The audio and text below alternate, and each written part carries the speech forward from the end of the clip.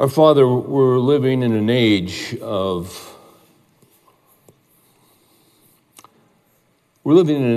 fake. We're living in an age where things are manufactured. We are living in an age where we are being sold constantly lies that are disguised as truth. We are lied to constantly. There is much deception. So this is why we are thankful that we have your word and we can study your word. Jesus said, if you continue in my word, then you are truly disciples of mine, and you shall know the truth, and the truth shall set you free. We thank you that you are the God who cannot lie. It's impossible for you to lie. That's why in Psalm 119 it says, the sum of thy word is truth. When we take your entire book, from Genesis 1 to Revelation 22, it all adds up, all of it, to truth. Because it's from you, it's God-breathed. It's your word to us. We can count on it. You make promises, you keep them. You tell us the truth about life. You tell us the best way to live. You offer us your wisdom. You offer us your counsel. You let us know that you'll never leave us or forsake us. You let us know that when we're confused, that you will make known to us the path of life. All these things are true. The fact is, we need you. The fact is, we've all tried to live on our own skill and our own truth and our own wisdom, and we all ran off the road and into a ditch and turned the vehicle over. So we are grateful that you are there. We're grateful for your faithfulness. We're grateful for your stability. And when we listen to you, we become stable. Not up and down, but stable. We become steady. We become sober. We become sound thinkers in an age where sound thinking is rare. And this is because of you and your work in our lives. So again tonight, as we look into your word, instruct us, give us clarity where there is so much confusion. We are living not only in evil times, but in confused times. Thank you for a sure word from you that we can follow and that we can pass on to our children and to our grandchildren, even as they are confused by the lies. Help us as men who are following you to be stabilizing forces in our homes and in our families, because we've been stabilized by you and your word.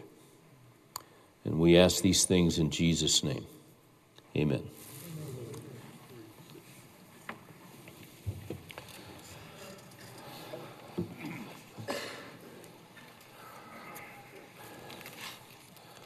So we're continuing through our study on the Ten Commandments. We have been camped out for a number of weeks on the seventh commandment. You shall not commit adultery. That covers a multitude of subjects, because when you talk about adultery, and we've mentioned this many, many times, the purpose of this commandment, you shall not commit adultery, that is in Exodus chapter 20, the purpose of this commandment is to protect marriage, because God has made marriage the cornerstone, the building block of human society and human culture.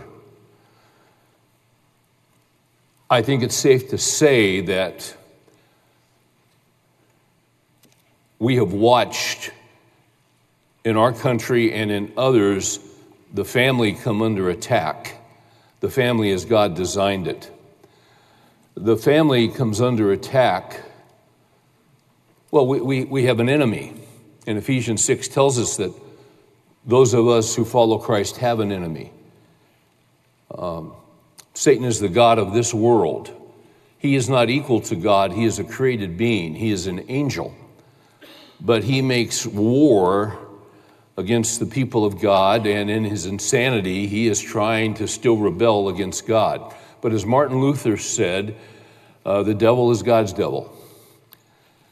He's on a chain, he's on a leash, he can only go so far.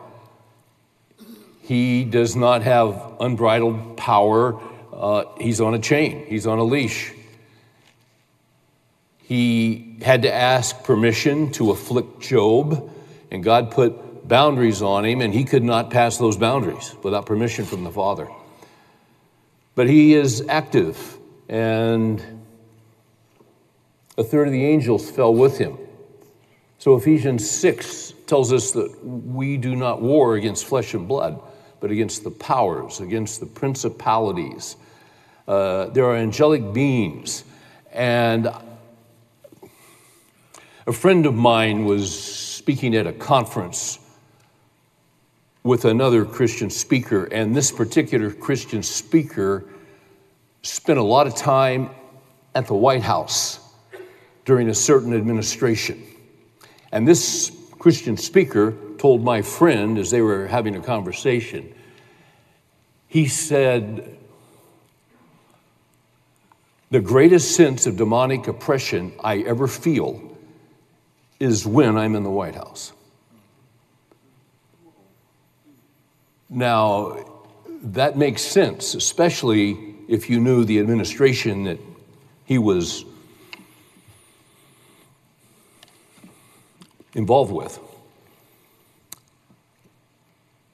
But there are spiritual forces.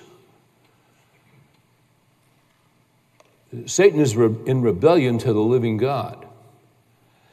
And as we look over the past years, we have seen a change in our country. There's no doubt that our country originally had Christian roots. We had a foundation that was based not in the Quran or in some Eastern book of mysticism of Confucius or the Lao Tzu or somebody else. You find scripture everywhere in Washington, D.C. to this day. The Ten Commandments are chiseled in marble at the Supreme Court. But as the years have gone by, we have left those principles. They used to be the standard, but the nation continues to unravel because we continue to rebel against God's commands, against God's moral law. So that has consequences, and it has consequences on families.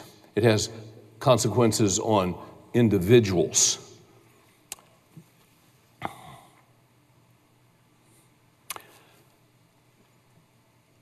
Field Marshal Bernard Montgomery was an interesting character.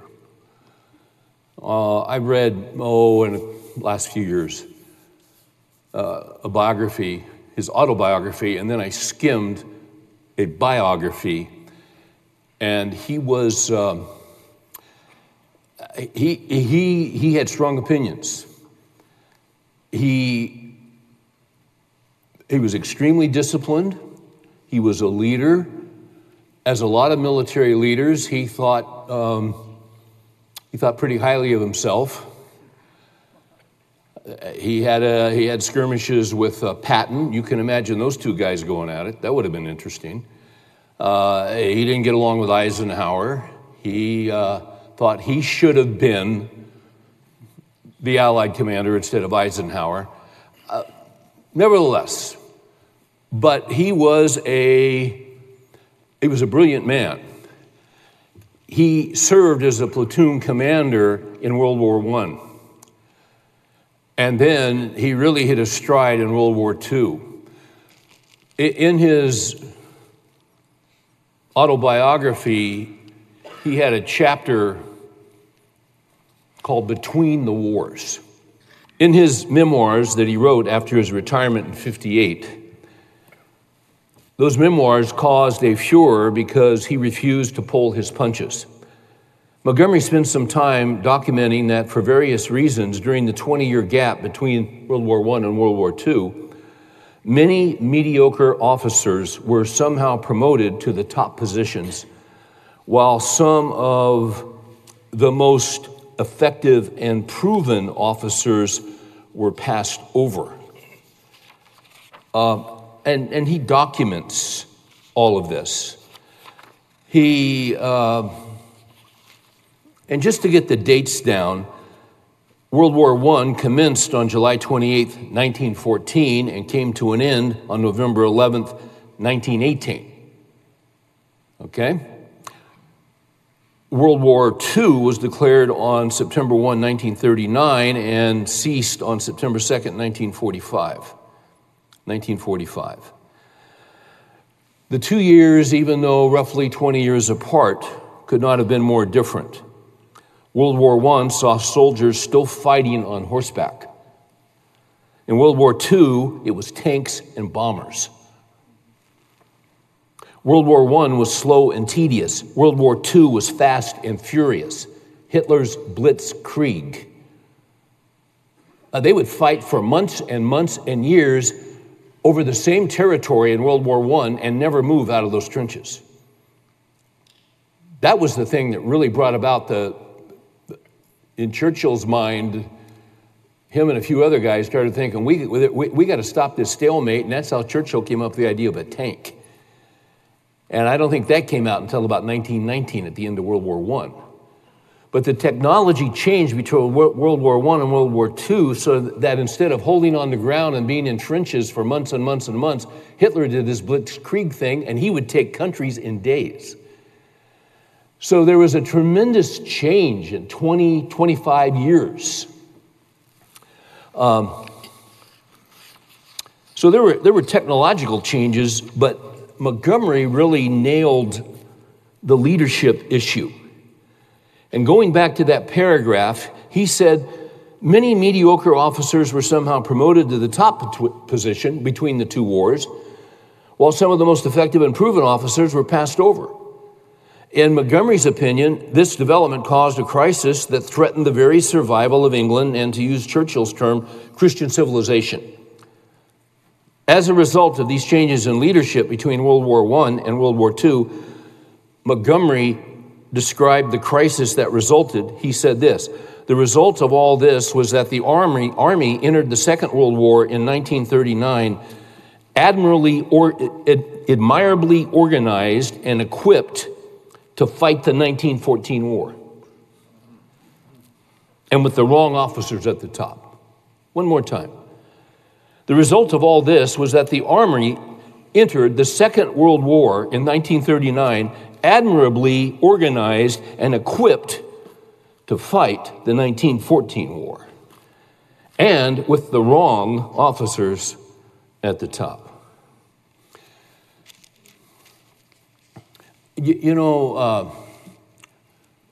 There's always been rebellion. James says, why are there wars and disputes among you? Because you lust and you don't have. Individuals lust and don't have. When rulers lust and don't have, you go to war.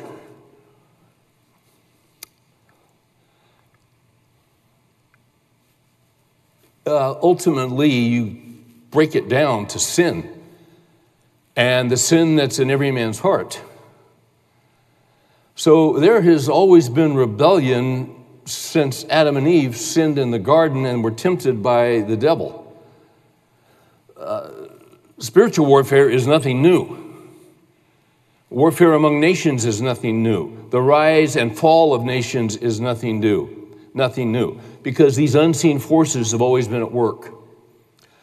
But if you look at our country, you have to say that there was a tremendous, we've talked in recent weeks about the unraveling of our culture. There was in the 60s, and a lot of historians point to 1968 as the year which destabilized the United States. And some of you guys remember 1968. You were young bucks in 1968. And there was a moral and spiritual earthquake that shook this country to the core. And we've never been the same since. Usually when there's an earthquake, there are aftershocks. But the aftershocks are diminish in terms of their intensity. With what's happened in our culture, in our nation, yeah, there was an earthquake in 68 that shook us to the core, but the aftershocks don't diminish, they get stronger. We continue to get shaken and we unravel. This shouldn't surprise us. I mentioned that I'm doing this revision on the first book I ever did, Point Man, that I did back in 1990. And the subtitle of Point Man was How a Man Can Lead a Family. As I'm doing the revision, I'm enjoying it, working on it, studying different things. But I'm doing updates because you see, it's 30 years later when this update will come out. I wrote it at 90, and the update will come out in 2020. In a sense, what I'm doing is sort of dealing with what's happened between the wars. There was a war going on in 1990. There was a war on the family. There's no doubt about it. But it has intensified, and it has changed, and we are dealing with stuff we never thought we'd be dealing with. But we're dealing with it. I have mentioned to you before a book by John Dickerson, a young pastor who is very insightful about where we are going in this country and what is happening. Dickerson's book is called The Hope of Nations, Standing Strong in a Post-Truth, Post-Christian World. Hope of Nations, Standing Strong in a Post-Truth, After-Truth, Post-Christian World, After-Christian World. There is no longer a Christian consensus in this country like there was. So Dickerson writes this: the post-truth shift of American culture is underway, and this shift will bring with it tangible and difficult consequences for our neighbors, our children, and our grandchildren. Every year, the experts at Oxford Dictionaries pick a word of the year. Recently, they chose post-truth as the single word that best summarizes American and European culture right now. They noted that our society now defines truth by feelings rather than facts. Western society was once founded on truth, but it is now moved beyond it. So contrast that with what Montgomery said. What Montgomery said, between the wars, now our army is equipped as we enter World War II and organized to fight with vigor the War of 1914. They were behind the times. We cannot afford to be behind the times. Quite frankly, that's why I'm doing the revision on Point Man. The basic principles are biblical and they still stand. But I didn't deal with certain issues because the issues weren't on the radar. So now we've got to equip young fathers. These issues are on the front burner. How do I deal with those? The war has changed. We have the same enemy, but the battlefield has changed. And interesting, isn't it, that the fundamental shift is that we've gone from a truth-based culture to a feeling culture. This is really the shift we've got to get in our minds. Everything that is unraveling around us now is because there is no objective truth. It's all based on feelings. So all of these crazy discussions are going on. They just come, every day there's something new. The latest one I've heard is, let's get rid of the Electoral College. Well, if you went to school back when they taught something called political science or civics, you would study the Constitution. Now, I don't think they do that in public school anymore. It's offensive. It is reprehensible. But there was a reason we studied the documents, and they would explain to you why the founders came up with an electoral college. There's a reason that Texas has 2 senators, and so does Rhode Island. The King's Ranch is bigger than Rhode Island. Why did they do that? There was a reason for it, which we won't go into now. This isn't civics class, and it's not political science. But you see, the reasons don't matter.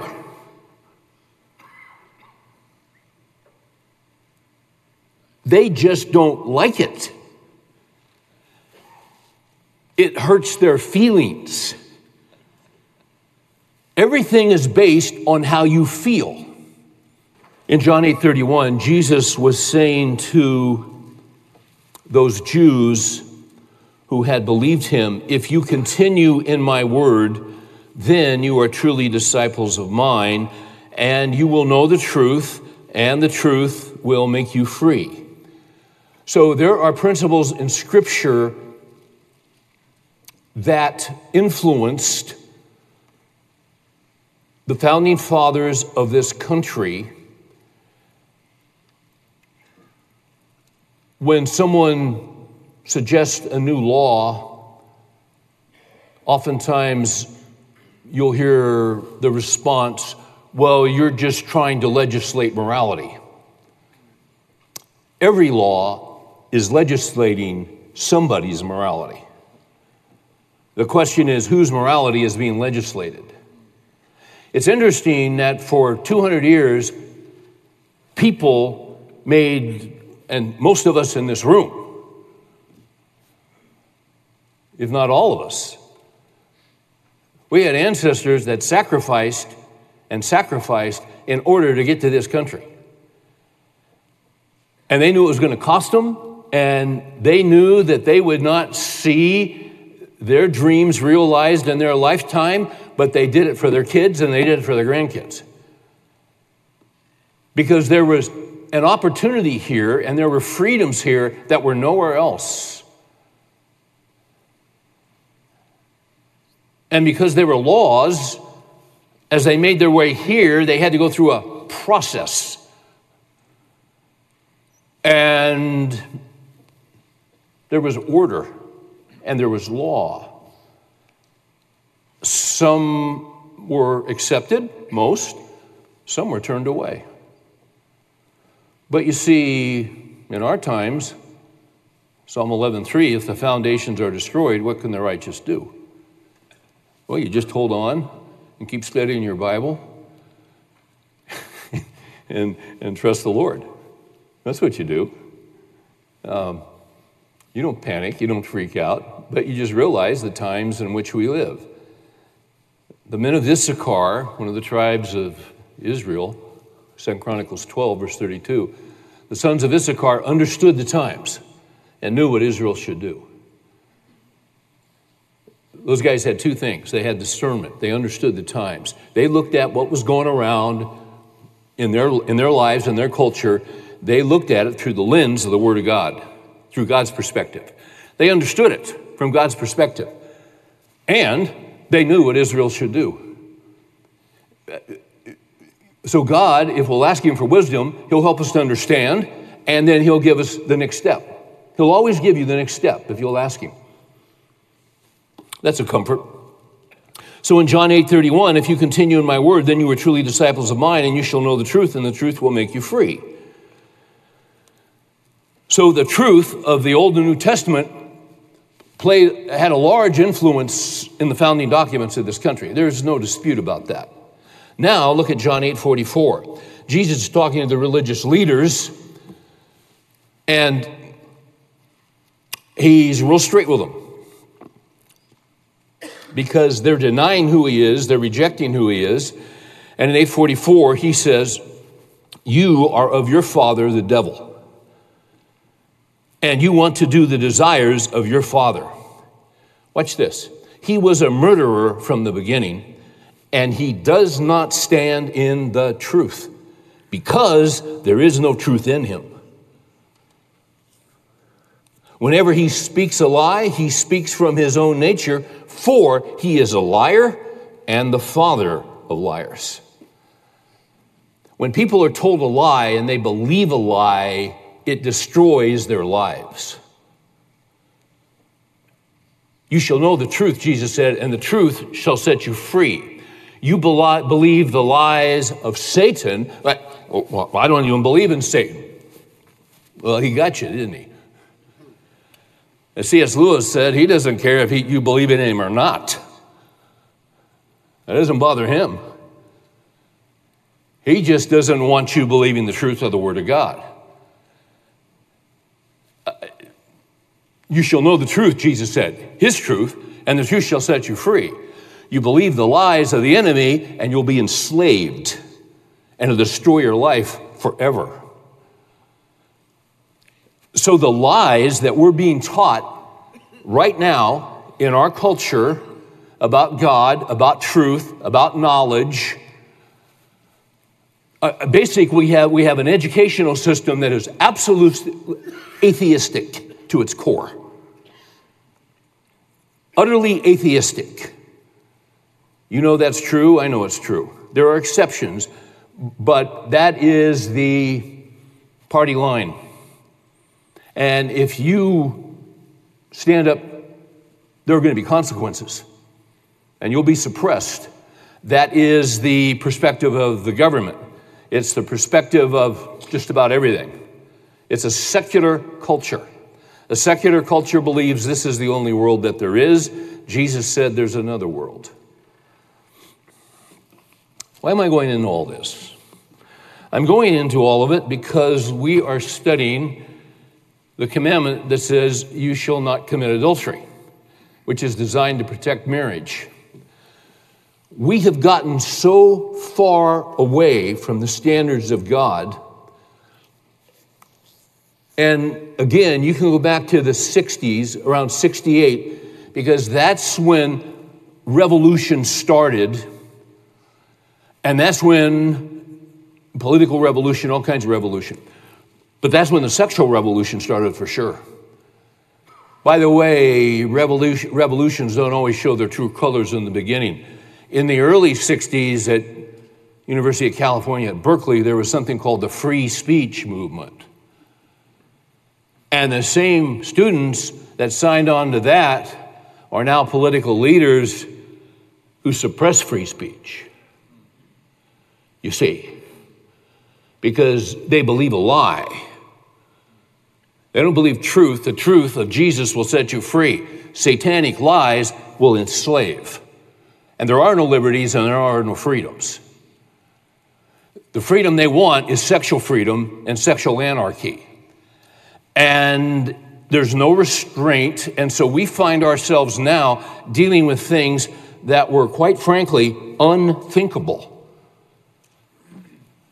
Just 10 years ago, even 5 years ago, we see things unraveling so quickly. It's astonishing.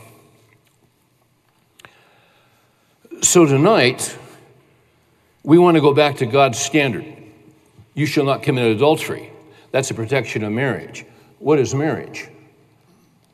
Well, God invented marriage. It's all in Genesis. So let's turn to Genesis 1:27. Now, some of this is a little bit of review from previous weeks, but this stuff is all tied together. God created the world. He created people. He created the whole thing.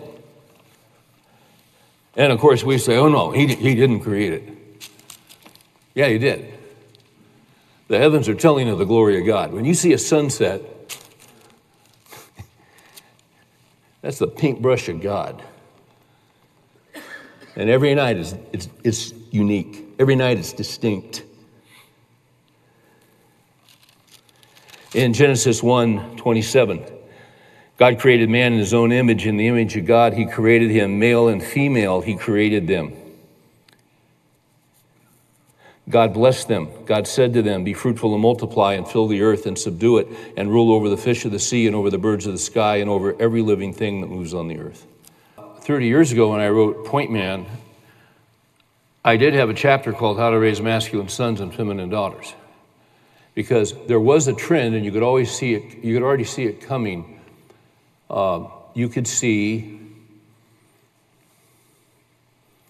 well, here's what our culture wants, because the enemy's behind it. Our culture, and you could begin to see it back in the 80s. The culture wants men to be feminized and women to be masculine. As the young boy said to his father after watching a Michael Jackson video on MTV, Daddy, is he a boy or a girl? So see, the seeds of it were back there in the 80s, but it wasn't on the front burner, not by any stretch of the imagination. God created only two genders, male and female. Genesis 1:27, male and female, he created them. God created man and woman in his image, yet they are different, radically different. I didn't want to get bogged down tonight in too much detail, but Wayne Grudem, in his book, Christian Ethics, and I've mentioned this before, which is based on the Ten Commandments. So his chapter on you shall not commit adultery is over 190 pages long, at the section, not the chapter. And he breaks that down into you shall not commit adultery, so he's got a chapter on adultery. And then he has a chapter on marriage, because adultery is the two shall become one, and it's the breaking of the marriage covenant. So he's got a chapter on marriage. And then he's got a chapter on divorce because of the hardness of our heart.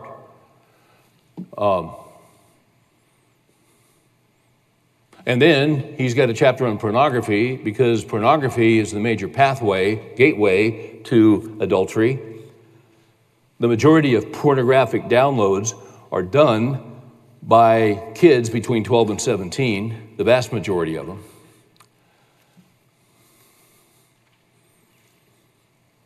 He's got a chapter on gender. He's got a chapter on transgenderism. The points I'm giving you are basically Grudem's points. On the second point, God created man and woman in his image, yet they are different. He goes into, he quotes some different scientists who have done studies on the biological and physiological differences between men and women. And they're into the hundreds of thousands. Hundreds of thousands. Now, we've always known that men and women are different.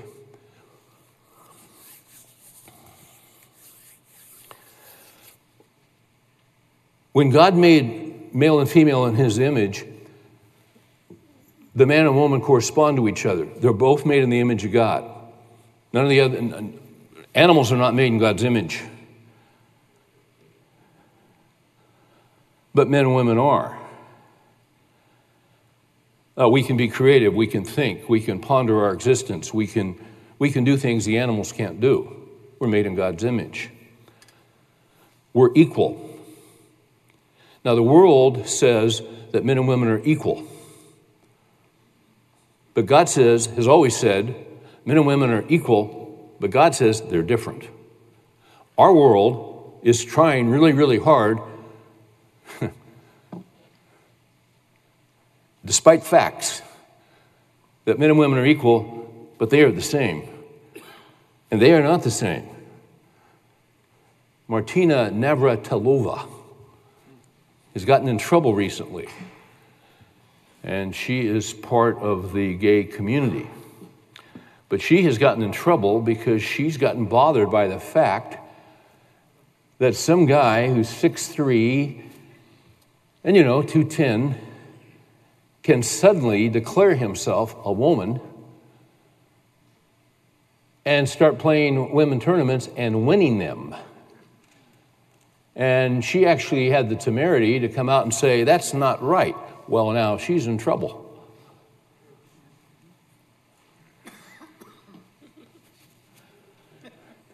Is it not astonishing? She's in trouble because that's offensive. And you see it in athletics. You see these boy wrestlers that are mediocre. So what do? They declare themselves, I'm in actuality, I'm a female. And so they start wrestling girls. And they're stronger physiologically. You can be the same height as your wife and the same weight, and you have 40% more muscle mass. Because God made us different. But in our times, we're insane.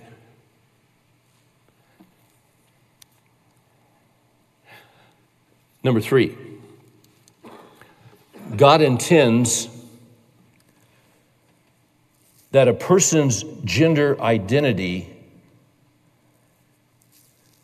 should be determined by that person's biological sex. 20 years ago, there was no gender identity other than male and female. Nobody ever talked about it. Now it's on the front burner. Now it's everywhere. You can't get away from it.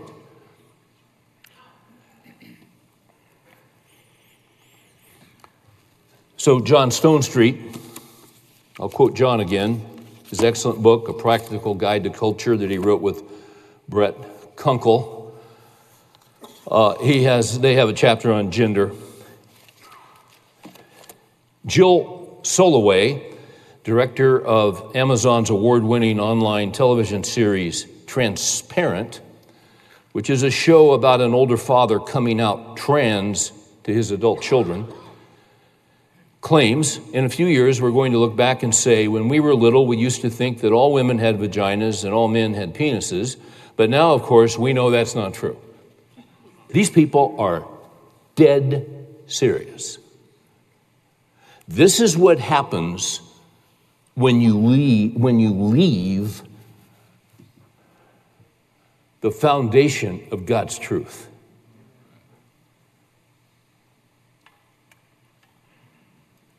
You throw reason away.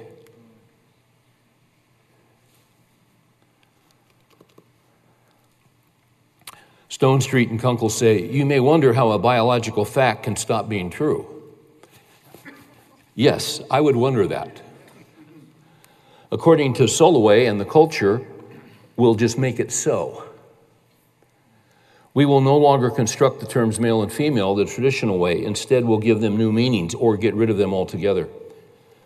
A video that went viral on YouTube illustrates the absurdities of this claim about gender identity. Joseph Backholm, president of the Family Policy Institute of Washington, asked students on the University of Washington campus about their views on gender identity and public restroom policy. At first, the students affirmed the right of every individual to choose the bathroom that corresponded to their perceived gender. Backholm followed up with a series of questions designed to show the resulting absurdities. First question, if I told you that I was a woman, what would your response be? Number 2, if I told you that I was Chinese, what would your response be? Number 3, if I told you that I was 7 years old, what would your response be? If I told you that I am 6 feet 5 inches tall, what would you say? Amazingly, the vast majority of student interviewees were unwilling to say that back home wasn't anything he claimed to be.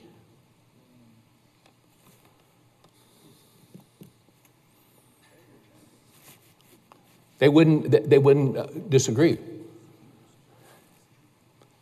One particular student's answer sums up the response. If you thoroughly debated me or explained why you felt that you were 6'5", I feel I would be very open to saying that you were 6'5" or Chinese or a woman.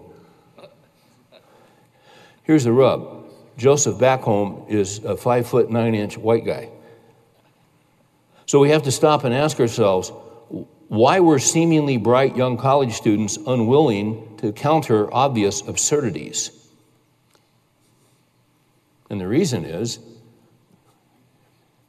they were consistent intellectually.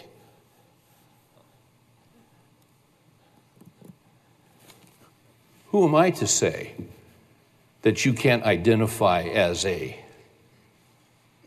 stalk of broccoli? No, 20 years ago, late 80s, I was in a doctoral class at Dallas Seminary, and John Hanna was a great teacher. Guys, anything, he would teach a course on basket weaving. I'd sign up. John's just a great teacher, knows the word. But he was doing a PhD, and in philosophy. And at the time, the animal rights movement was starting to take off. And John wrote a paper on vegetable rights.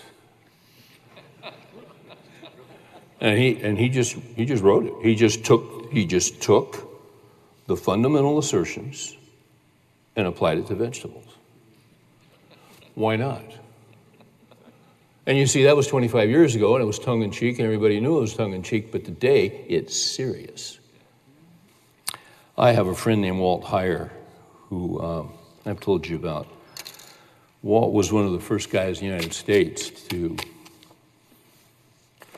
he had a deep struggle because of how he was raised, his grandmother. He stayed a lot with her. She was constantly dressing him up in little girls' clothes, constantly, telling him how beautiful he was. He really was a little girl, her little granddaughter. And, you know, his parents didn't know that was going on. When they found out, they weren't pleased. And she just kept treating him like he was a girl as a little boy. And he got confused. And when his dad found out about it, his dad got angry, and his dad was kind of distant, and his dad actually not only got angry at the grandmother, he got angry at little Walt.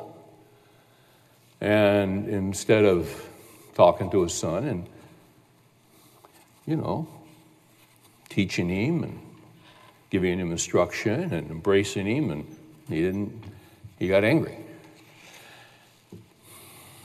So Walt always had these feelings inside because he was confused, because he had been given the wrong, he hadn't been given God's truth, he had been given a lie. So he went and had the transgender surgery and the whole thing, and almost took his own life. And Walt was in that, I can't remember how many years, I want to say 7, 8 years. And then through quite an amazing story, he came to know Christ. And so Walt, who was Laura when he walked into my brother's church, and was Laura for 2 years, then he went in and talked to my brother Jeff. And he said, I need to tell you something. My name is not really Laura, it's Walt. And that began a process. And Jeff said, well, hey, glad you're here. Well, what do we do about this? Jeff said, you got me. But we'll just walk through it together. Because everybody in this church is broken, and everybody's messed up, and we all got our issues. We're all just trusting the Lord. And so Walt, I had dinner with Walt, a lunch about 2 months ago. He and his wife were in town. Yeah, he's married. And by the way, when he declared himself a woman, the state of California just immediately said, sure, change his driver's license. When he said, forget that, I'm Walt, I'm a man, he couldn't get them to change his driver's license for years and years and years. Just recently, he finally got it done. Why would that be?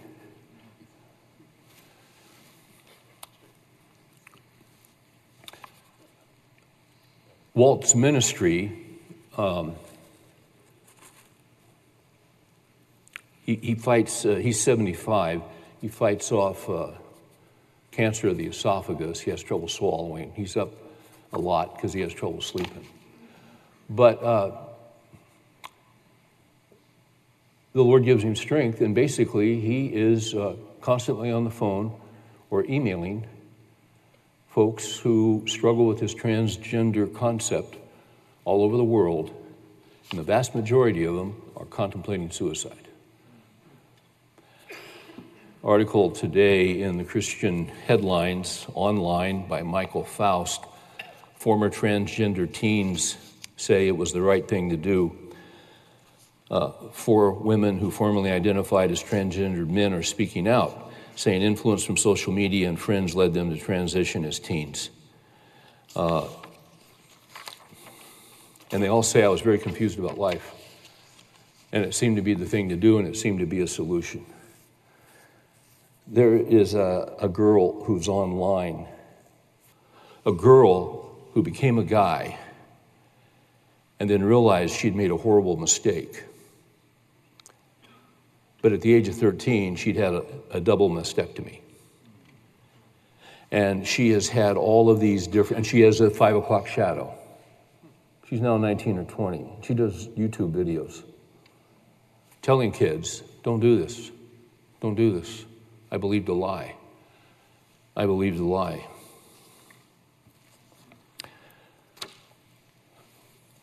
One of the things that I've got to address in this revision of Point Man is I had a chapter in there called How to Tell Your Kids What You Don't Want to Tell Them, which is talking to your kids about sex.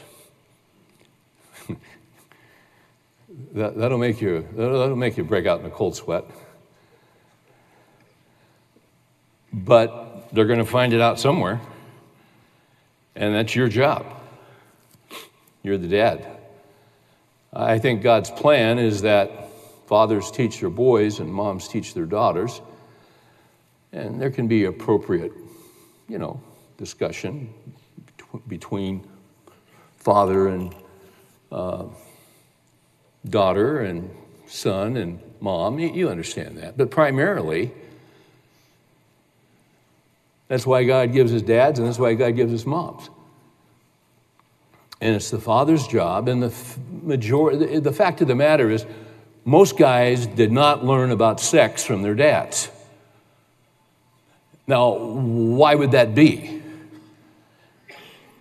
Because their dads didn't learn about sex from their dads. And their dads didn't learn about sex from their dads. And stuff is passed on. So what has to happen as a spiritual leader, you're following Christ. If you look at Ephesians 6:4, we have instructions, real practical instructions that are given about the family in Ephesians 5 and then on into Ephesians 6. Ephesians 6:4, fathers, don't provoke your children to anger, but bring them up in the discipline and instruction of the Lord, or the nurture. Our job is to teach. Our job is to nurture as fathers. The book of Proverbs is the opening chapters you see all the time. My son, my son, my son. I think it's through chapter 9. My son, my son, my son, my son. It's a father teaching his son about life. It should be a father who teaches his son about the facts of life. Most of it, we found out from a friend or found a magazine, before there was anything online. There was no online. There was just back alleys with trash cans. But I wrote a chapter in there about how to tell your kids what you don't want to tell them, and I just kind of went through the story of when I told my son John about the facts of life, and he was 7, and the reason I did that is that you got to get to your kids before their peers do. And each kid is different. But you see, what we do in America is that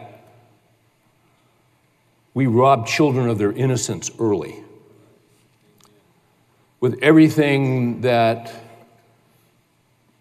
is on TV or now online or what they can see, all this, it's evil. You got to get to them early. And then they need to know that if they ever have a question about sex, and I told John this, I said, if you ever had a question, I don't care what it is, you come and ask me and I'll tell you the truth. You don't need to ask your friends because your friends don't know what they're talking about. But I'll tell you the truth. You can ask me anything.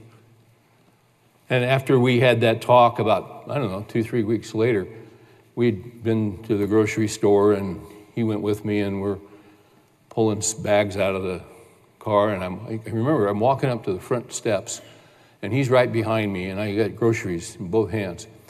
And we're just walking up and, just buying groceries. And as I'm hitting those front steps, he goes, "Hey, Dad."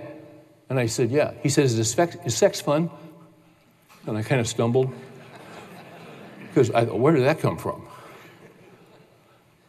And I just turned and looked at him. I said, "It's unbelievable." And he just smiled. And we just walked in and put the groceries away. You never know when one of my friends, when he explained that to his 7-year-old son, he's listening, and the kid's not saying a word, and he's listening. And apparently he was thinking about him and his brother and his sister. And finally he looked at his dad and he said, "Do you mean to tell me you and Mom have done that 3 times?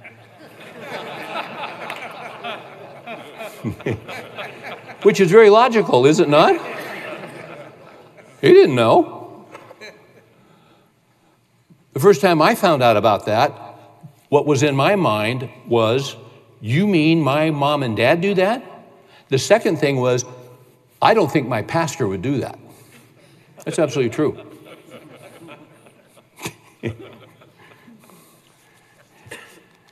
Kids have got to be instructed on this stuff. I remember when I talked with John, I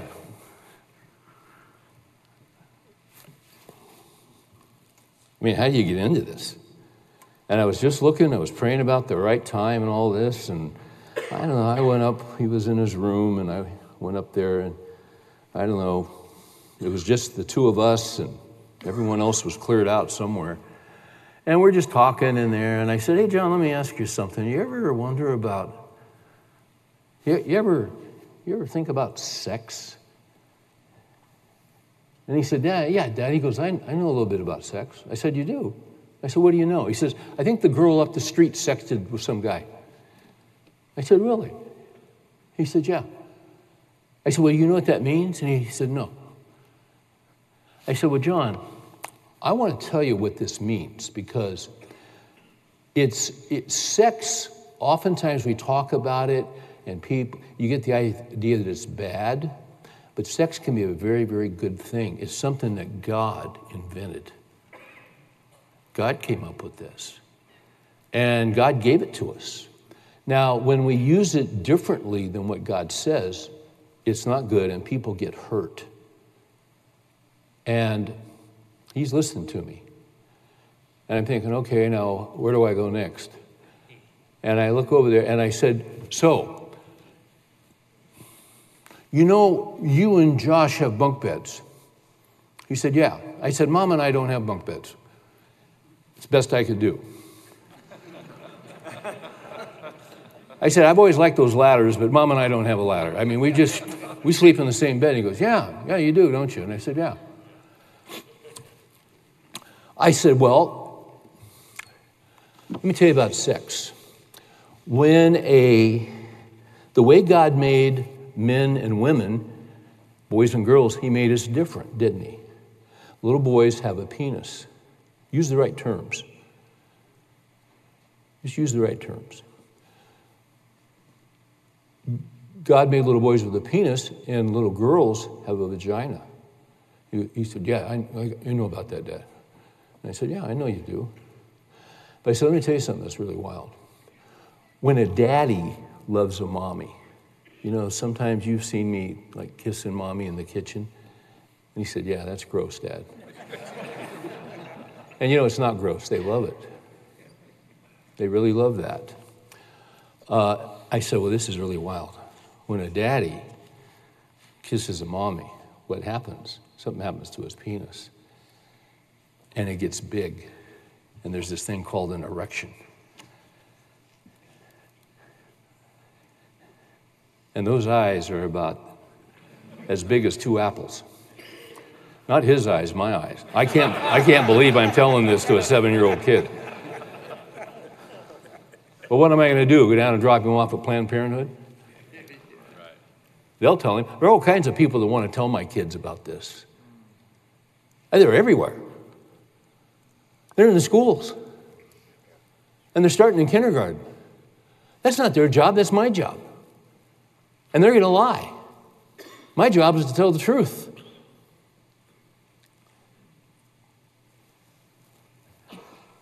I said, that's really wild. He goes, yeah, that's wild, Dad. And I said, and then what happens? A mommy and daddy start loving on each other, and then they take all their clothes off. And they get naked. I mean, I've got his full and undivided attention. They get naked, and then they're kissing and they're hugging. And then what happens at a certain point? The daddy, this is wild. This is unbelievable. The daddy puts his penis inside the mommy's vagina. He said, then what happens, Dad? Go ask your friends. I didn't say that. He did say, then what happens, Dad? So I told him. I'm telling you, I was sweating. But he didn't know I was sweating because he thinks I've got it all together. But I don't, and you don't either. You know, that was 31 years ago. If I was doing that today, that's not where I would start, and I wouldn't start at 7. I would start a little earlier because of what they're already pushing in kindergarten, in some public schools. And they may not be pushing it, but there's probably a kid in the class whose parents or parent is convinced that this child should determine, and you know, a child doesn't really want to, that's a parent deal. No child is thinking, I think I'm gonna, that comes from somewhere, doesn't it? So see, if I had a 5-year-old, before they went into a kindergarten, I would talk with them. And I would say, you know, I would just talk with them because you see, it's the responsibility of a father is to bring the light into the darkness. And the responsibility of a father, the responsibility of a man, when you say masculinity, what is that? It's responsibility, it's initiative, it's doing the right thing. We talked a couple of weeks ago about the importance with kids, and when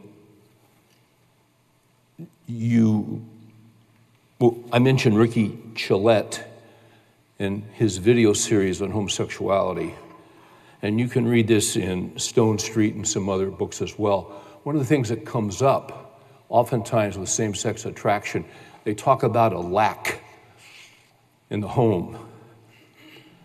They'll talk about a lack in a home. Male homosexuals will talk about a lack of 3 A's: affirmation, affection, attention. Now, boys and girls need these things. But to those 3 A's, I would add a fourth. I would address sexuality. And I do it early because of all this gender confusion, and it's being pushed, and it's being pushed, and it's being pushed. Walt Heyer gets death threats all the time because of his books and because he is speaking of the dangers of this, and is very outspoken in the fact that the Lord Jesus Christ has healed him as a man. He's hated. The world has lost its mind.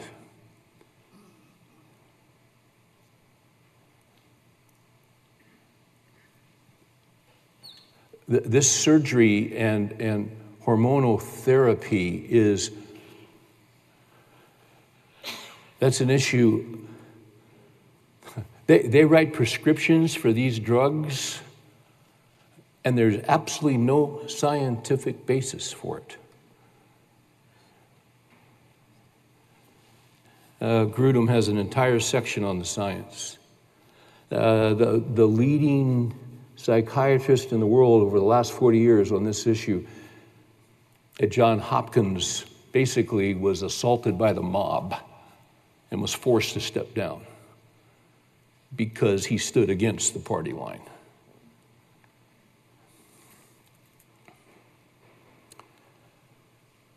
So, guys, we're living in times where, and what this does is this breaks people. It wounds them, it hurts them. And people that are struggling with this, my gosh, it should break our hearts. Do they need the love of Christ? Absolutely. But we have to, for our families, we have to go on the offensive. And we have to take our role seriously as fathers. If a father is absent and you're the grandfather, with your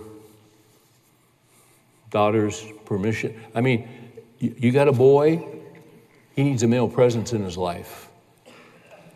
A couple weeks ago, I quoted the gentleman whose name is escaping me right now, and really the name is not that important. It's important. What he said is that with the absence of fathers, there is a father hunger, and it has not been tied in together, the absence of fathers and the father hunger, with the rise of same-sex attraction for boys. Because you see, there is a genuine masculine connection that's very real, that every little boy needs. And when it's absent, it's distant, it makes sense that he's going to be susceptible to finding that somewhere else in the wrong place. So this is why you got those 3 A's. You affirm them. This is my beloved son in whom I'm well pleased. We talked about sensitive boys. We talked about boys that are rough and tumble. Some boys are athletes. Some boys are more sensitive. They just want to read. They want to be quiet. It's okay. You just find out how God made them. And you encourage them. And you do stuff with them. And maybe you're a baseball guy and he's not.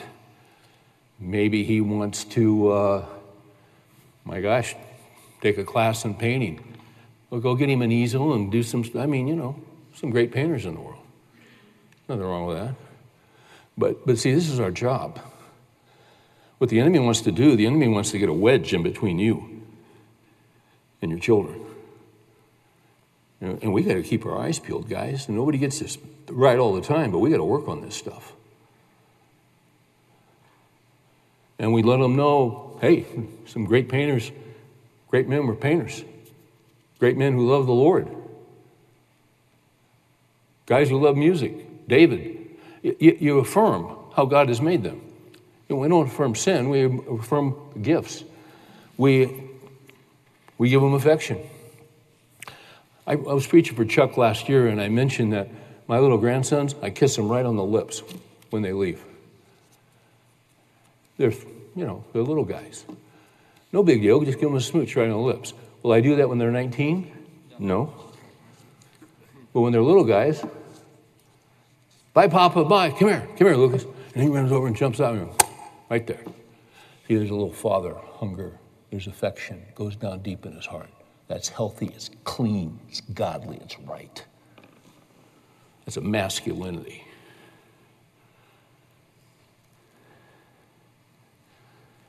And there's a tension. You look them right in the eye. Right in the eye. You listen. I love the Lord because he hears my voice and my supplications. So when someone's looking you right in the eye, they're listening. You see. And the same with our little girls. But to that, in these days of exceptional evil and confusion and lying and deceit, we get them ready for what's going to come. Good coaches prepare their teams for what they're going to face in the game.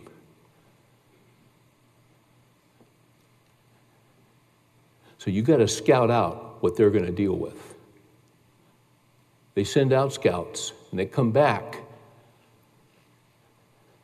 Guys that play college, professional, they spend more time inside in the dark than they do outside in the light. What are they doing? They're looking at film. All right, we're playing these guys on Saturday. All right, you defensive guys, this is this formation. When you see that guy get in that slot and you see this, they win 3 plays. It's going to be either this or this or this. Why? They've scouted them. They know what they're going to face. Good coaches prepare them before they ever face it. That's what good fathers do. It's awfully quiet in here. And don't ever forget, they don't know you're nervous. They think you got it all together. And you say, well, I'm not sure how I'm going to do this. Well, join the club. But you got a father who's promised to give you wisdom. And in another context, he said to the disciples, don't worry when they put you up in front of the council. Don't worry about what you're going to say. It shall be given to you in this hour. And I think the same Father, when we take that on, well, what if they ask me this, or what if they ask me this? I think he'll be there, and it shall be given to you what you shall say in that hour. Let's pray. Thank you, Father. Thank you for your assurance. Thank you for your truth. Thank you that we can teach these little kids as we talk to them the truth. God just made it with 2 ways. You're either a boy or you're a girl. And sometimes we feel differently, but that doesn't change what we are. God has determined what we are. And we just tell them the truth. That's all we do. We just tell them what's in Scripture. And then we tell them, little boys, we paint a vision that one day you're going to grow up and be a man, and you're going to find a pretty lady like your mommy. And you're going to want to be with her, and you're going to want to talk to her, and you're going to want to spend time with her, and you're going to want to marry her. And we cast that vision before it ever crosses their mind, because it's godly and it's right and it's how you created the world. We're so fortunate and blessed to know you. We thank you for Jesus. In his name we pray. Amen.